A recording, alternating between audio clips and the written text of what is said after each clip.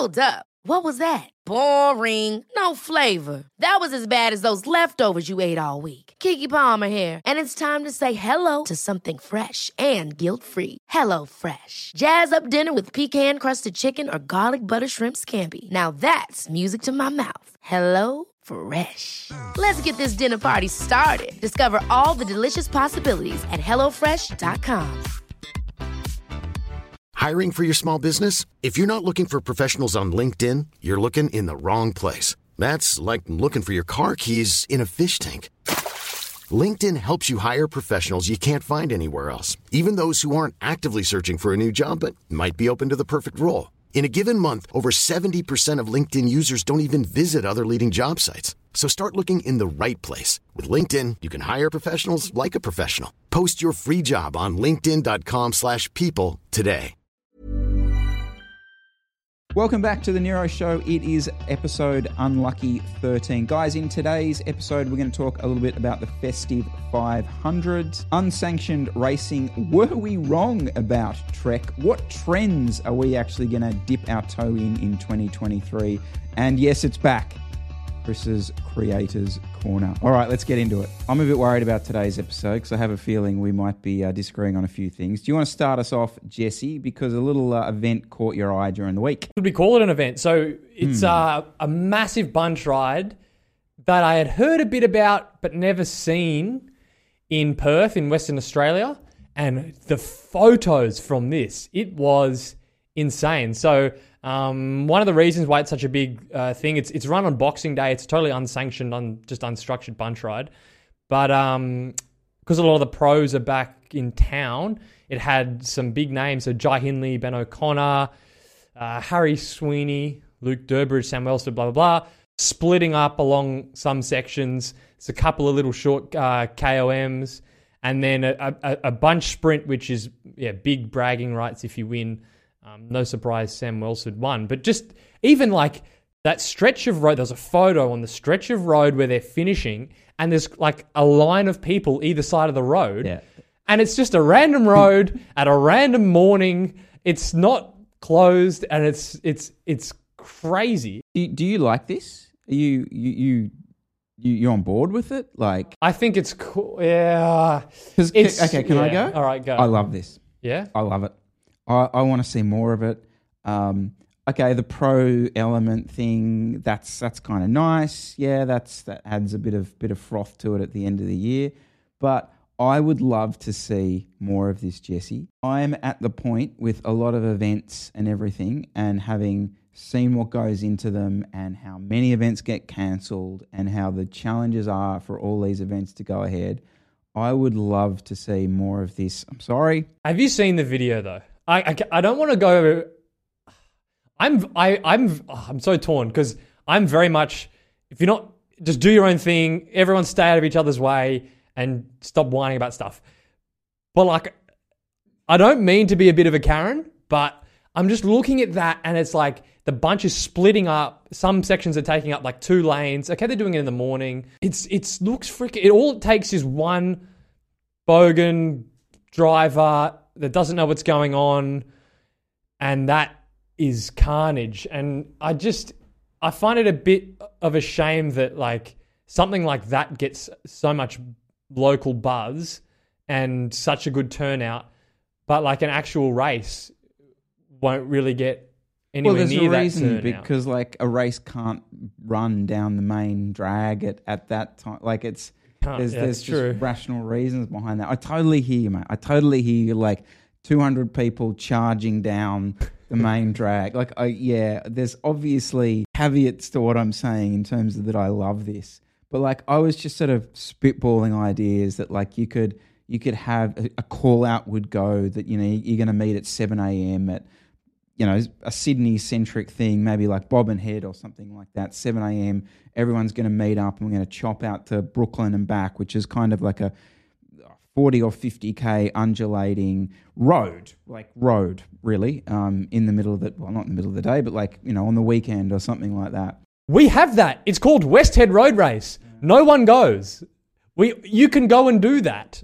So why don't people? Do you think it's the fact that Okay, West Head is the prime example because it's very close to what you're saying. Similar location, and you might get 15 riders in A grade. Mm-hmm. Do you think it's the fact that it's a race that people don't want to go? Yes. I honestly think it's as soon as it's a race and there's prize money, people get nervous and they go, oh, it's a bit too serious and it's really, I've got to be really committed to do that. And they just go, oh, I don't want to do that. I mean, I've done that. I barely race I do one Tuesday night at Heffron, and that's the only racing I do because I'm sick of you get sick of being nervous for things. So I think the fact that it's unstructured and it's sort of a race, but it's not a race, makes people more likely to want to show up. Yep, 100%. And it brings up this whole other thing that, you're then turning, and again, I am someone who's done it this year. I have essentially turned a fondo into a race. Yep. Okay? I turned barrel into an event that I really wanted to do well at. And there was elements that were kind of racy in it, but ultimately that was a fondo. And what I thought was interesting is that I would argue that 98% of the people in that event would not even consider pinning a number on in a real race, right? But they would consider that event their race. A race. Mm-hmm. I think I mean, for a lot of people, like a grand fondo, a barrel is a target, and I think maybe this is what I said something different to you, but maybe it's a similar thing. Is that when you rock up to one of those things, you're going to get a fair result for the work you've put in. That's what it is, and it's similar on these unstructured, these sort of just bunch rides. You rock up, you rip in, you pull hard turns. Someone gives you a pat on the back because you rode well, and it's happy days. But when it's a race, it's not like that because suddenly you're then sucking wheels and you're trying to save energy and being coy, and it's not fun. Like it's not really that. Some people enjoy it, but to most people, that's not that fun. They just want to rip in and get a fair result, and that's what you get at stuff like that. Yeah, it's almost more triathlon-y, like that sort of like attitude to it. That you're going to turn up, you're going to bury yourself, and you're going to have a go at it. Well, that's how they ran the races. Some of the races when we went to a club race in Amsterdam that we went to when we were in Europe, that's how they run. A, B, C grade all start together. Everyone goes off. The A graders are just ripping in. It's sort of a race, but they're not really racing. It's just sort of training. Everyone else is just sitting on, having a good old time. And then 45 minutes in, the C graders sprint and the rest carry on. Hour and 15 minutes in, they sprint, and then at the end, it's just the A graders left. They do, another 15, 20 minutes, and they have their sprint. So it's a race, but without the pressure. And, a format like that could get a bit of a better turnout where it's less of a less tactical race, I think. I don't know. I just saw those pictures of the Perth thing, and I kind of flashed back to some of there were these kind of, Rafa did these things years ago, right? And they were called like gentlemen's races. And they were unsanctioned events. They were timed unsanctioned events where you were in a team of like 3 or 4. It was essentially like a team time trial over a parkour that might be sort of 160 a big day out type stuff, right?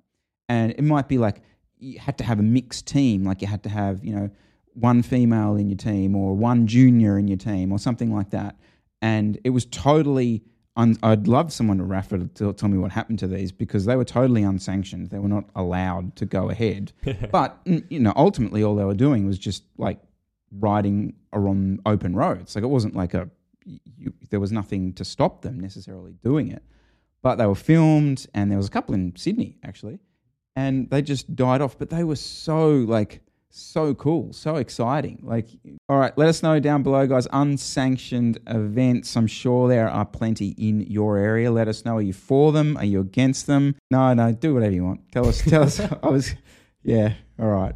I realise I probably outed myself on that. But, okay, while we're talking a little bit about community stuff, I think both of us would probably agree that the Festive 500 is one of the best, if not the best, use of like community, social media, everything sort of coming together to ultimately just get people to ride their bikes. I don't know how I feel about the Flex Festive 500, which is something like the 500Ks in one day this type of stuff. So what do you think? Is it a soft move or is it a boss move? Well, that's not the Festive 500. There's definitely the Festive 500 wankers.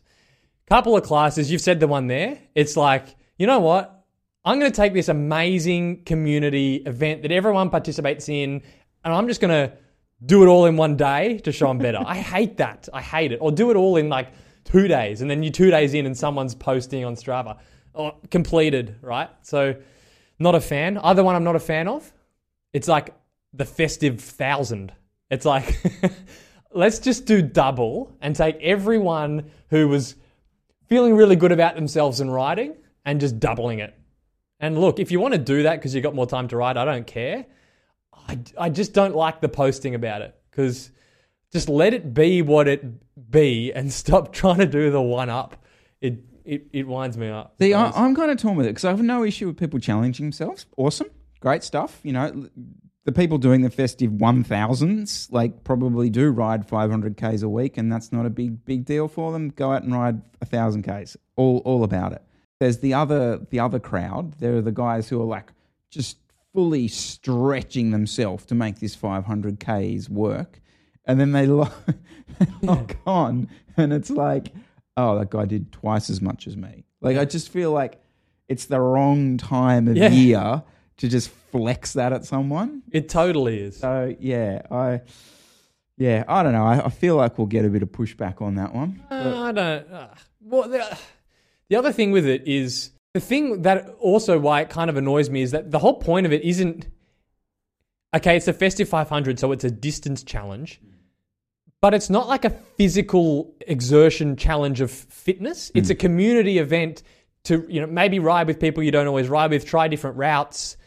It's not a competitive, it's a community challenge, not a competitive challenge. It's like, save your competitiveness till January. I don't know, similar thing with the wankers that go out on New Year's Day. I was going to say this. And they're up at 5:30 a.m.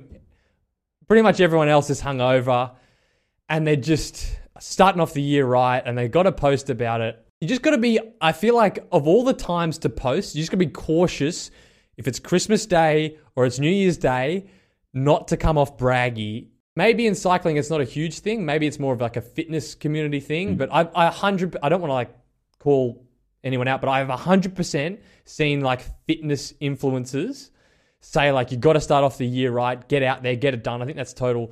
If you want to drink too much on New Year's Eve and ride at 5 p.m. the next day for half an hour because you feel guilty, go and do it. Just do it. Let yourself do it. Don't feel bad. All right, guys, let us know down below. Festive 500. Did you complete it this year? Is one of your mates done 1,000 Ks and you just want to punch them in the face for doing it? Let us know. So I was out doing my Festive 500 during the week, Jesse Coyle, and I was out doing one of my classic Miller rides out to Brooklyn.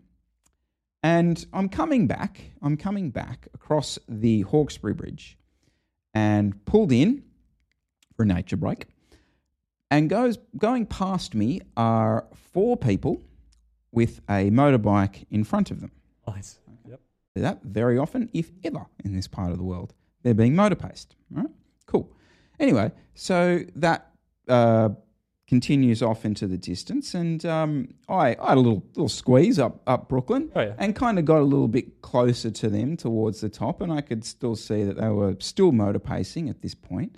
But then they obviously carried on over the top and continued off into the distance. And Chris being Chris, when he gets home, he had a little bit of a look. Sounds like something I'd do, not you. who'd been doing some efforts on that day. And I found said 4 riders. And I also discovered that they'd taken some KOMs and a few QOMs on this particular ride. Now, I deep dived a little bit further and I looked into their titles of their rides, and there was no mention of the motor pacing, the vehicle that was being used in the ride. There were a few sort of day frits and morning rides amongst the group, but the QOMs and the KOMs all stood. I ask you, and I ask the audience, should Chris have flagged these rides? That's To me, that's a big no-no. You can't do that.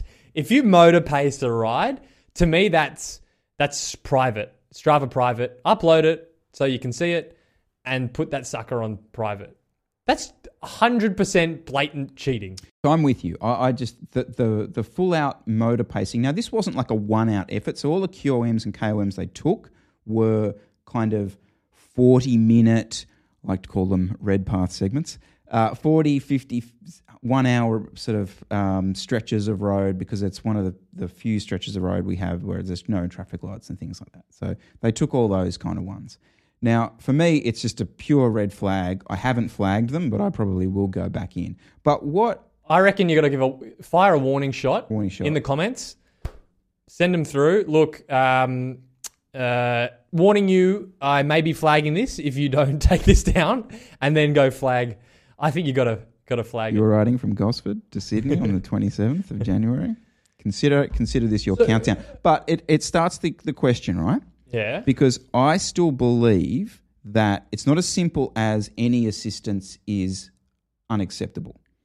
I am a firm believer that lead-outs are acceptable in Strava segment challenges. Lead-outs that start at the base of the effort or the beginning of the effort and peel off as it goes along. Is that fair? Yep. Bunch rides, group rides, all that sort of thing, fine. The only thing I can think of, drafting a bus or a truck, I think fine, fair play. Like if you're going along a stretch of road and, a truck slowly comes by and you want to get in the slipstream, I think thumbs up, go for it, not a problem. I would say... So you're allowing the bus? I'm allowing the bus, wow, yes. Totally disagree. Because you can't... If the bus came along and you hopped on and you just ripped in and took a segment, a flat one, fair play. Absolutely fair play. You shouldn't then have to take yourself off the leaderboard. Especially as well because you might get like a segment on a section, but chances are you're not going to get a 20-minute segment behind a bus if you did well done. The one that comes to mind, which is grey area, there was a rumour that on one of the main clubs in Sydney, Bob and Head East, for some of the fast times there were staggered riders that were strategically placed along the climb, and then someone would come in, they would get led out, and as they went up, riders would start like halfway up the climb and do like 1 or 2 minute pull and then peel off. So those riders that were assisting hadn't been in front of the rider or from the rider from the bottom.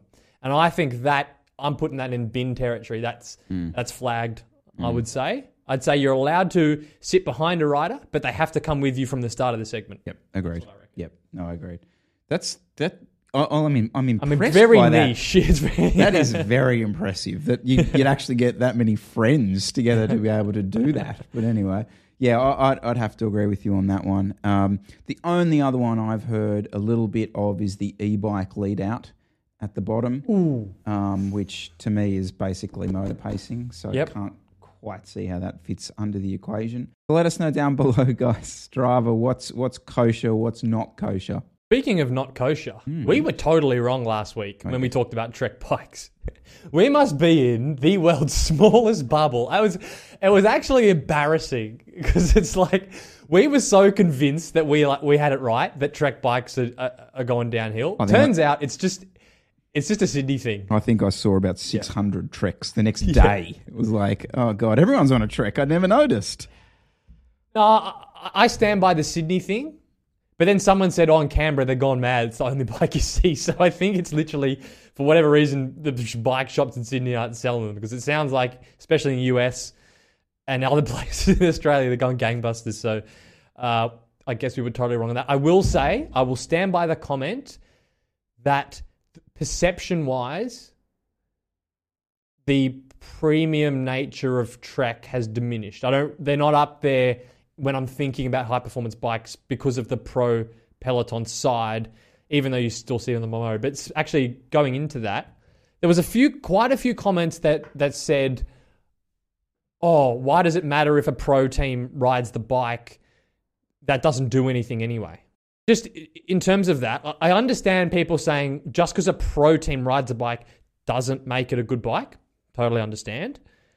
But in terms of, I think it's a bit of a stretch to say a pro team riding a bike doesn't make much of a difference in bike sales. I find that very hard to believe. I mean, the thing we were saying about Trek is specifically because their men's pro team isn't doing that well. No. Okay. So this could potentially be a very long answer. Just a warning. Go into it.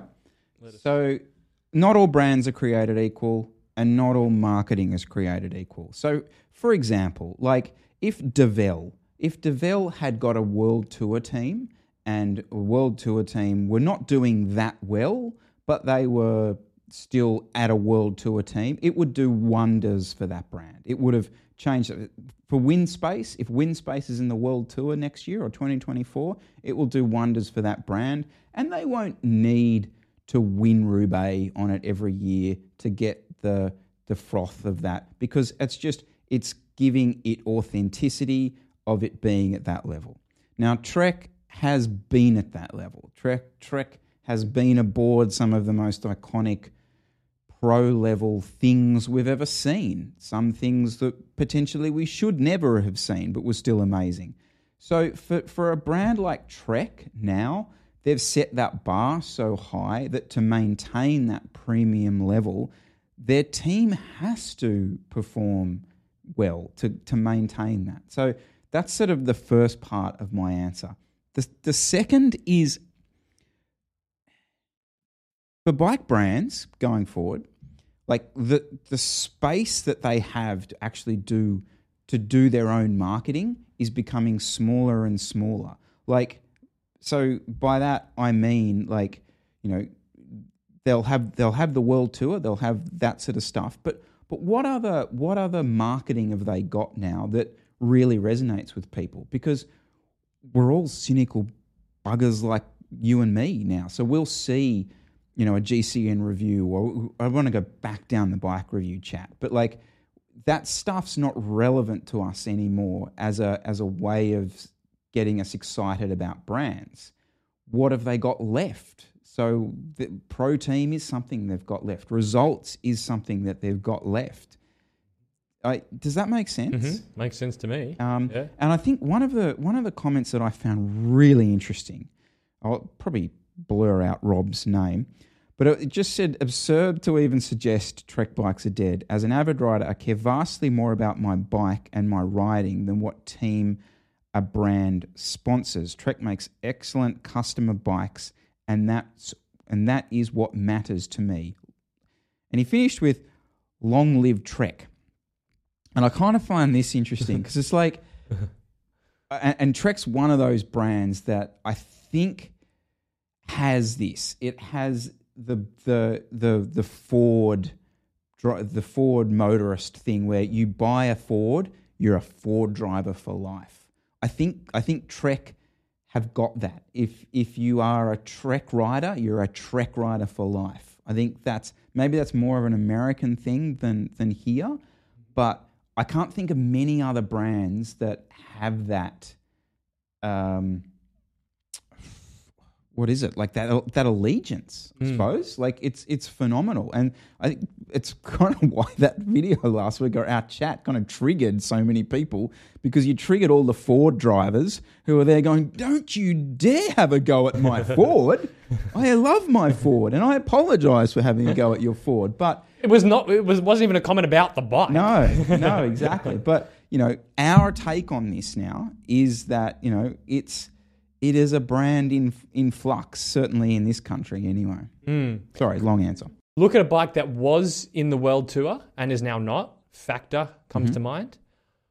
I mean, what a lemon. Factor. I'm sure the Focus Izalco Max disc is a great bike, but it's doing nothing. You said Factor. You mean Focus? I meant Focus. Yes, all right.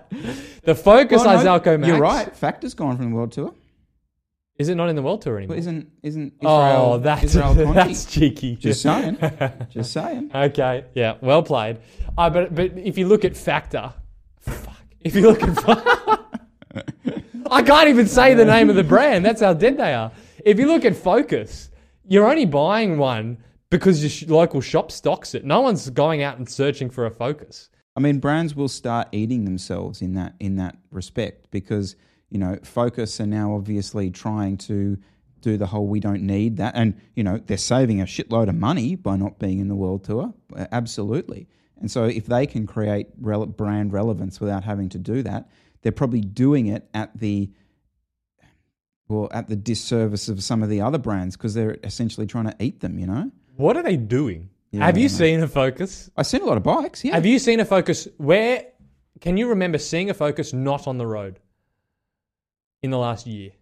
Good question. It's a good question. Yeah. Let me go. I'm going to look up Focus. While you're doing that, yep, it brings up another brand that I want to talk about, Scott. Okay, and this is like, so. Well, you guys can work out where I'm going with this, right? But I was in a bike shop, in a retail shop, not that long ago, and the main Scott distributor, the head of the Scott distributing in Australia, was there, and I was sort of eavesdropping / involved in a conversation, okay, and they were saying that the demand for their new Scott, not the foil, the Addict RC, was huge. They couldn't get over the number of inquiries the guys in Australia, this is the local Australian distributor, had received about this bike. Phenomenal. And this guy was like, he couldn't work out why. He couldn't work it out because the bike wasn't even being raced at the time in the Pro, and he was full old school, right? It's not in the Pro Tour. It's not in the Pro Tour. I just don't understand. Why is this? Do you like my Australian distributor voice? Good. Like, why is there so much demand for this bike? And I just sort of butted into the conversation. I was like, well, because like the biggest, if not, well, one of the biggest cycling YouTubers in the world, rides the bike, literally just announced that he was riding the bike. And the Australian head of distribution of Scott Bikes is there going, who? And you're like, so it just, the disconnect is just mind-blowing, right? But it comes back to that thing of like, what marketing do brands have left? Mm-hmm. I mean, okay, you've got a pro team. Yep.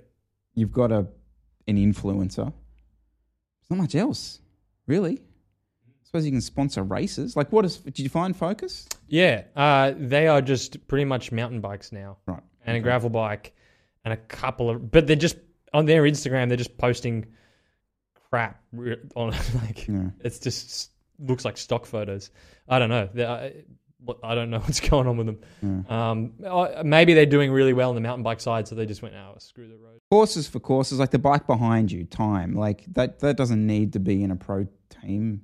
It was at one stage. I think Simon Gerrans rode them at one stage. But like, they're at different level. It's a different brand with different sort of boutique. And just on that as well, with the Trek thing, quite a few comments saying how well the women's Trek team did last year, won Paris-Roubaix, and maybe I need to follow women's pro cycling more, but it didn't really. Like, I don't disagree. Like, they had some fantastic results. They had the world champion riding their bike, but eyeballs are eyeballs. You know?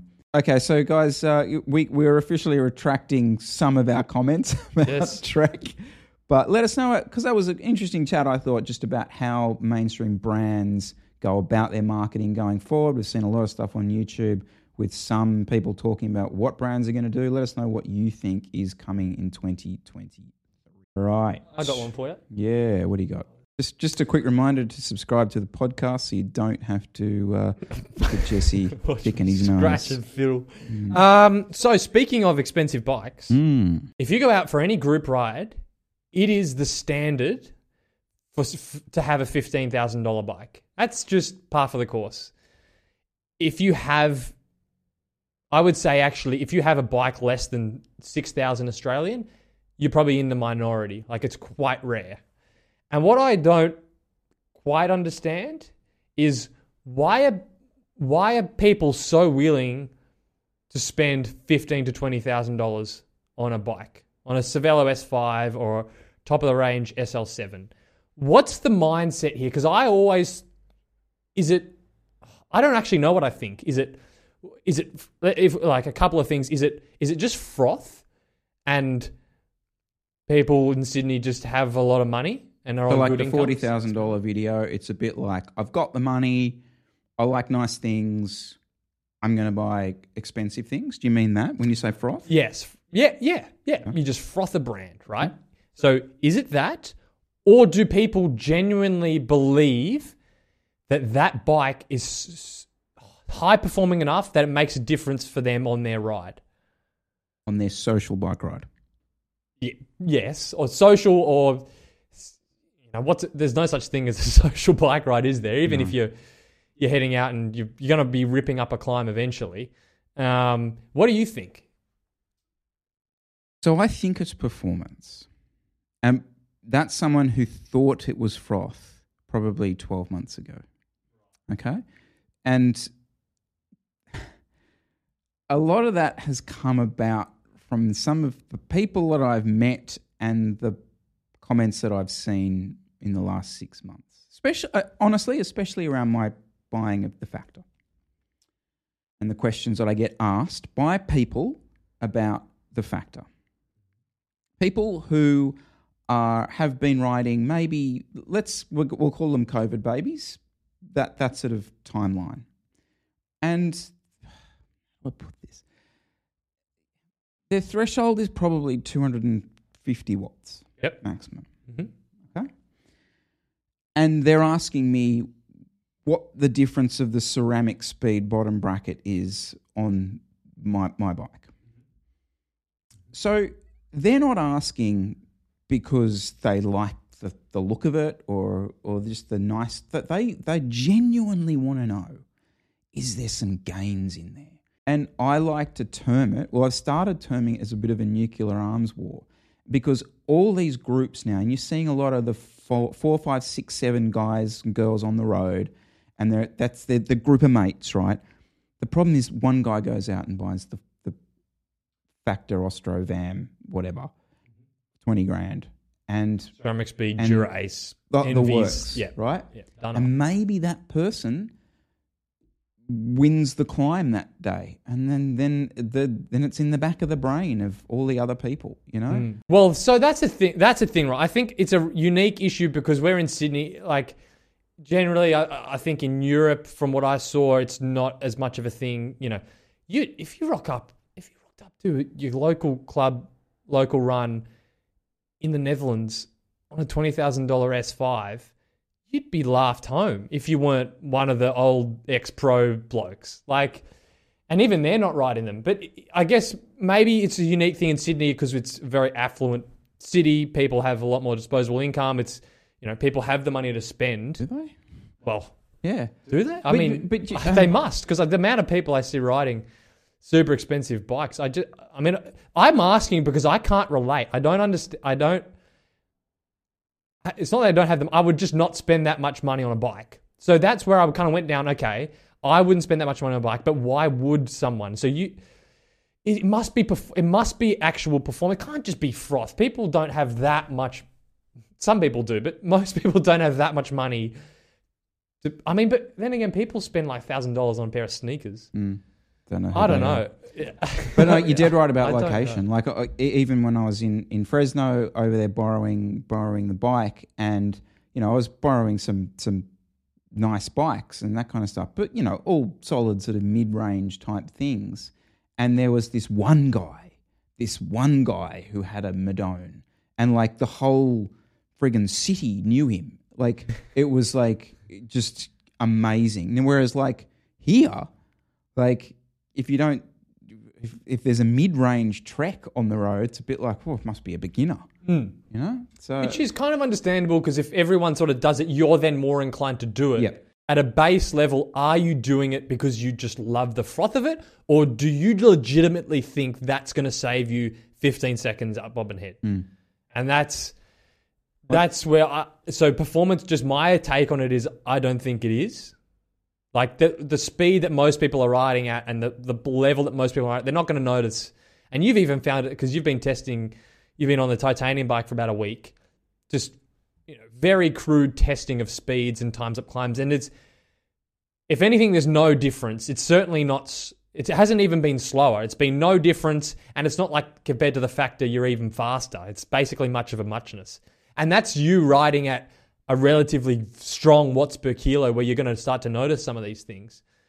For the average person, they're not going to notice the difference in speed between a $20,000 and a $10,000 bike. So it's why I find it hard to believe it's performance, but that's just my bias. It must be, you know. I mean, I don't want to give too much away about the titanium thing, but you bang on. Like, I've been doing those reps, and it's like, Jesus, it's pretty friggin' similar. And I'd argue like it's potentially a more suitable bike than a lot of the pro Peloton things are for a lot of people. But I also didn't want to like, you know, you're probably going to do a video on it, so I'll leave it. But I was going to even say, I think you were shocked that you weren't slower on it 100%. Compared to the Factor. 100%. So the performance must come into it because you were subconsciously expecting it to be slower. Yep. So let us know down below, guys, is Sydney just a ridiculously overblown, bloated society of pro Peloton bikes, or are you seeing that in your cities as well?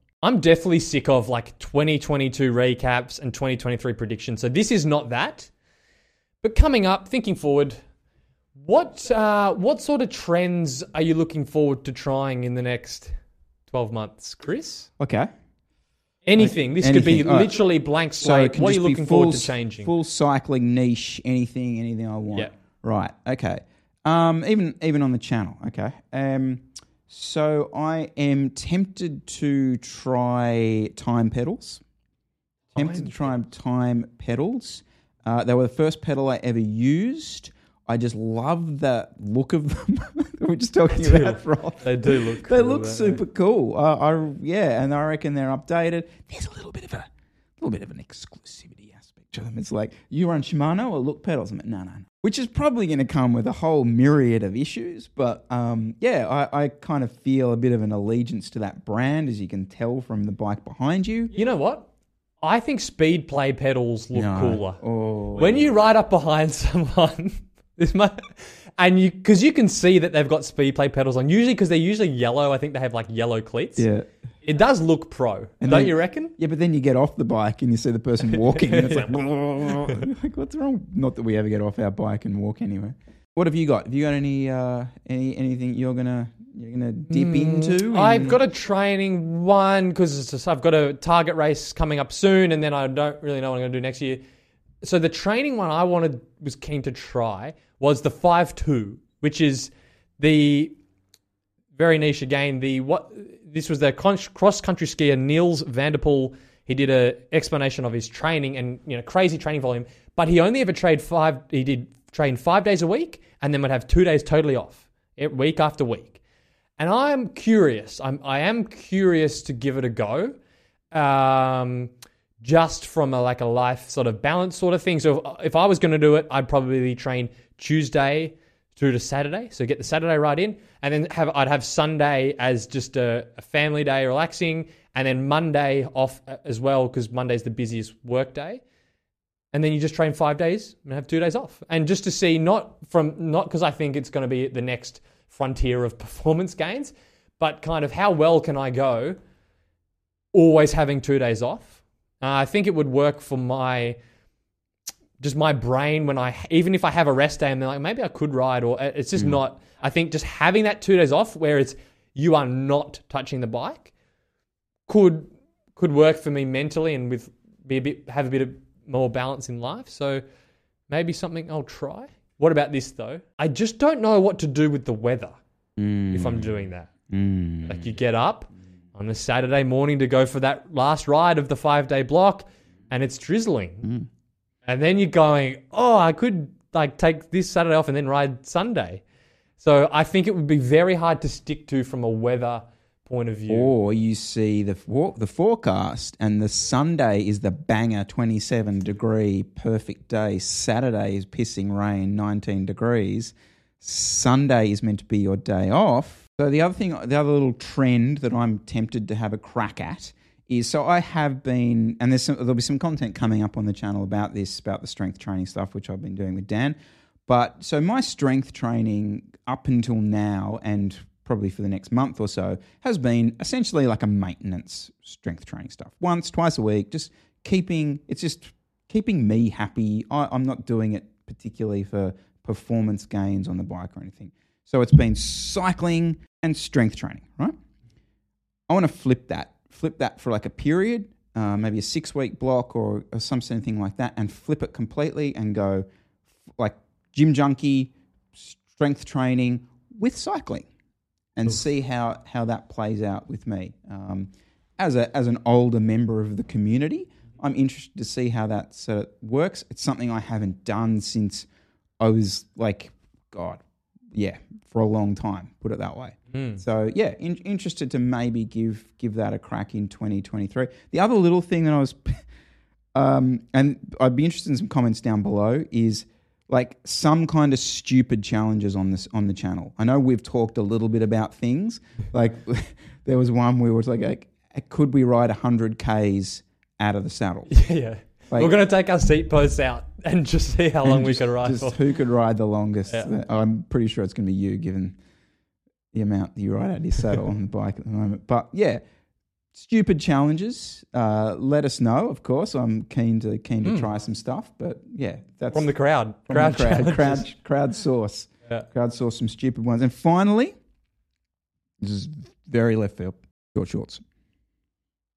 Oof. That's why. There's got to be a good reason here. I just feel like we're on the. Something needs to change. There needs to be a little change up. Maybe it's short shorts. Tommy, Go longer. Go longer. Knee. We want down to the knee. Knee coverage. Cover that patella tendon right over the top. Just 3/4 all year round. Yeah. Yep. I please do that before you go to the short. Well, okay. Speaking of short shorts, I do want to quickly make mention of this. So it's finally warmed up here in Sydney recently, and I got myself the Protein Flyweight, Rafa Protein Flyweight jersey, which I think is the correct, because so many bloody things. But yeah, magic, amazing, love it. Potentially added to my wardrobe, full stop for the future. Love it. We'll definitely ride that down to an under. Also got myself the classic Flyweight bib shorts. So the worst bit of Rafa kit I've ever experienced in my life. I can't believe these are. I assume they're in the archive sale now and will never appear again because they are abysmal. They're terrible. They're like plastic.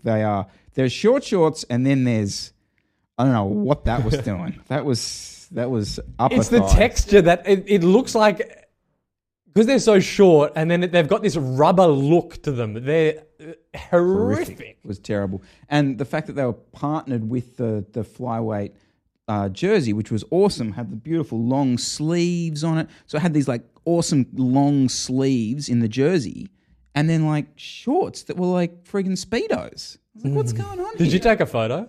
I think you did. I took a video. Took a video? Maybe I hope you might catch it. Maybe Yeah. I'll blur it out. Oh my god. Blur it out for people. One of the worst. Yeah. I don't know how that passed test. That was not great. That was not great. But yeah, let me know down below, guys. Stupid challenges, we're on board. All right. Well, look, after the raging success of my segment last week. Oh yeah. Do you have an intro? Is there music we can play now? What's it called? I think, Triple C? Email us below with intro musics. This is Chris's. What was it called again? Chris's Creators Corner. That's it. It just rolls off the tongue. CCC. Orange jersey. Remember the CCC, boys? Oh yeah. Jesus. Anyway. So it's been a collection of a lot of the stuff I'm seeing on YouTube at the moment is a lot of that kind of 2022, 2023 stuff, like what's going on. The only man I've seen out there doing stuff is the bloke riding across America at the moment.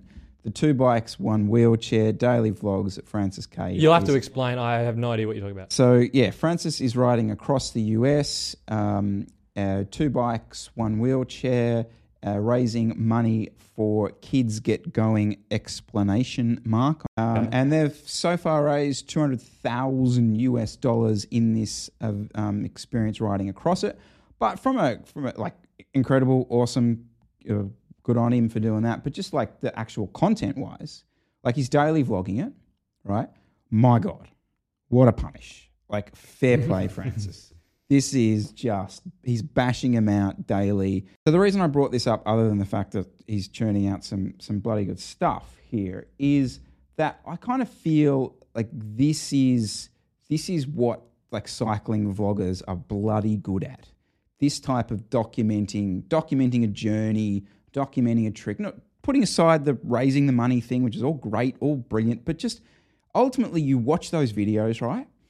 And you come away with this thing of, I want to go out and ride my bike. Yeah, ultimately what I think any of us on YouTube are trying to ultimately, well, stop saying ultimately, it's a drinking game, by the way, to achieve with your videos. And because like I think back to, probably before cycling vloggers and stuff were around, like Rafa used to do these Rafa Continental videos. Now these, you may not remember these, but this was like the first sort of cycling content that I ever saw on YouTube. And it was just like a group of 4 or 5 guys riding like the Tour of California and stuff like this. And you saw these videos and you're like, oh my God, I just want to go ride my bike and buy all their gear because this is amazing. This is the best. I'm so excited about riding my bike now. And Rafa subsequently released their Gone Racing thing this week. And it's kind of the same sort of iteration, I suppose, of that content. And you watch it now and you're just like, oh, no, I don't. Or do you think it's because you're not in the same, you as a rider isn't in the same place anymore? So you're probably not finding that interesting. Maybe. Like, that would be interesting to see in the comments whether people, whether that Rafa video like really sparked people again like it used to. Like, oh man, like I remember Savello used to have a channel called Beyond the Peloton. It was like before Backstage Pass and that sort of stuff. And it was Heinrich Hausler and Thor Hushovd. And it was like, oh my God, like this is so cool. It's pro bike racing, but like they're just chatting like mates and stuff. And now it's just like, or maybe it's just been done too many times now. It's just a bit too predictable. I think that's potentially. Look, put some recommendations down below for CCC for next week. But I want to try and keep just giving people a shout out every week for what they're up to. I think that's about it. Thanks for watching or listening, everyone. Subscribe to the channel. Check out the podcast link if you just want to listen and not look at our ugly mugs. And we'll catch you next week, hopefully. Ever catch yourself eating the same flavorless dinner 3 days in a row? Dreaming of something better? Well, HelloFresh is your guilt-free dream come true, baby. It's me, Keke Palmer. Let's wake up those taste buds with hot, juicy pecan-crusted chicken or garlic butter shrimp scampi. Hello Fresh. Stop dreaming of all the delicious possibilities and dig in at HelloFresh.com. Let's get this dinner party started. Imagine the softest sheets you've ever felt. Now imagine them getting even softer over time. That's what you'll feel with Boll & Branch's organic cotton sheets. In a recent customer survey, 96% replied that Boll & Branch sheets get softer with every wash. Start getting your best night's sleep in these sheets that get softer and softer for years to come. Try their sheets with a 30-night guarantee. Plus, get 15% off your first order at bollandbranch.com. Code BUTTERY. Exclusions apply. See site for details.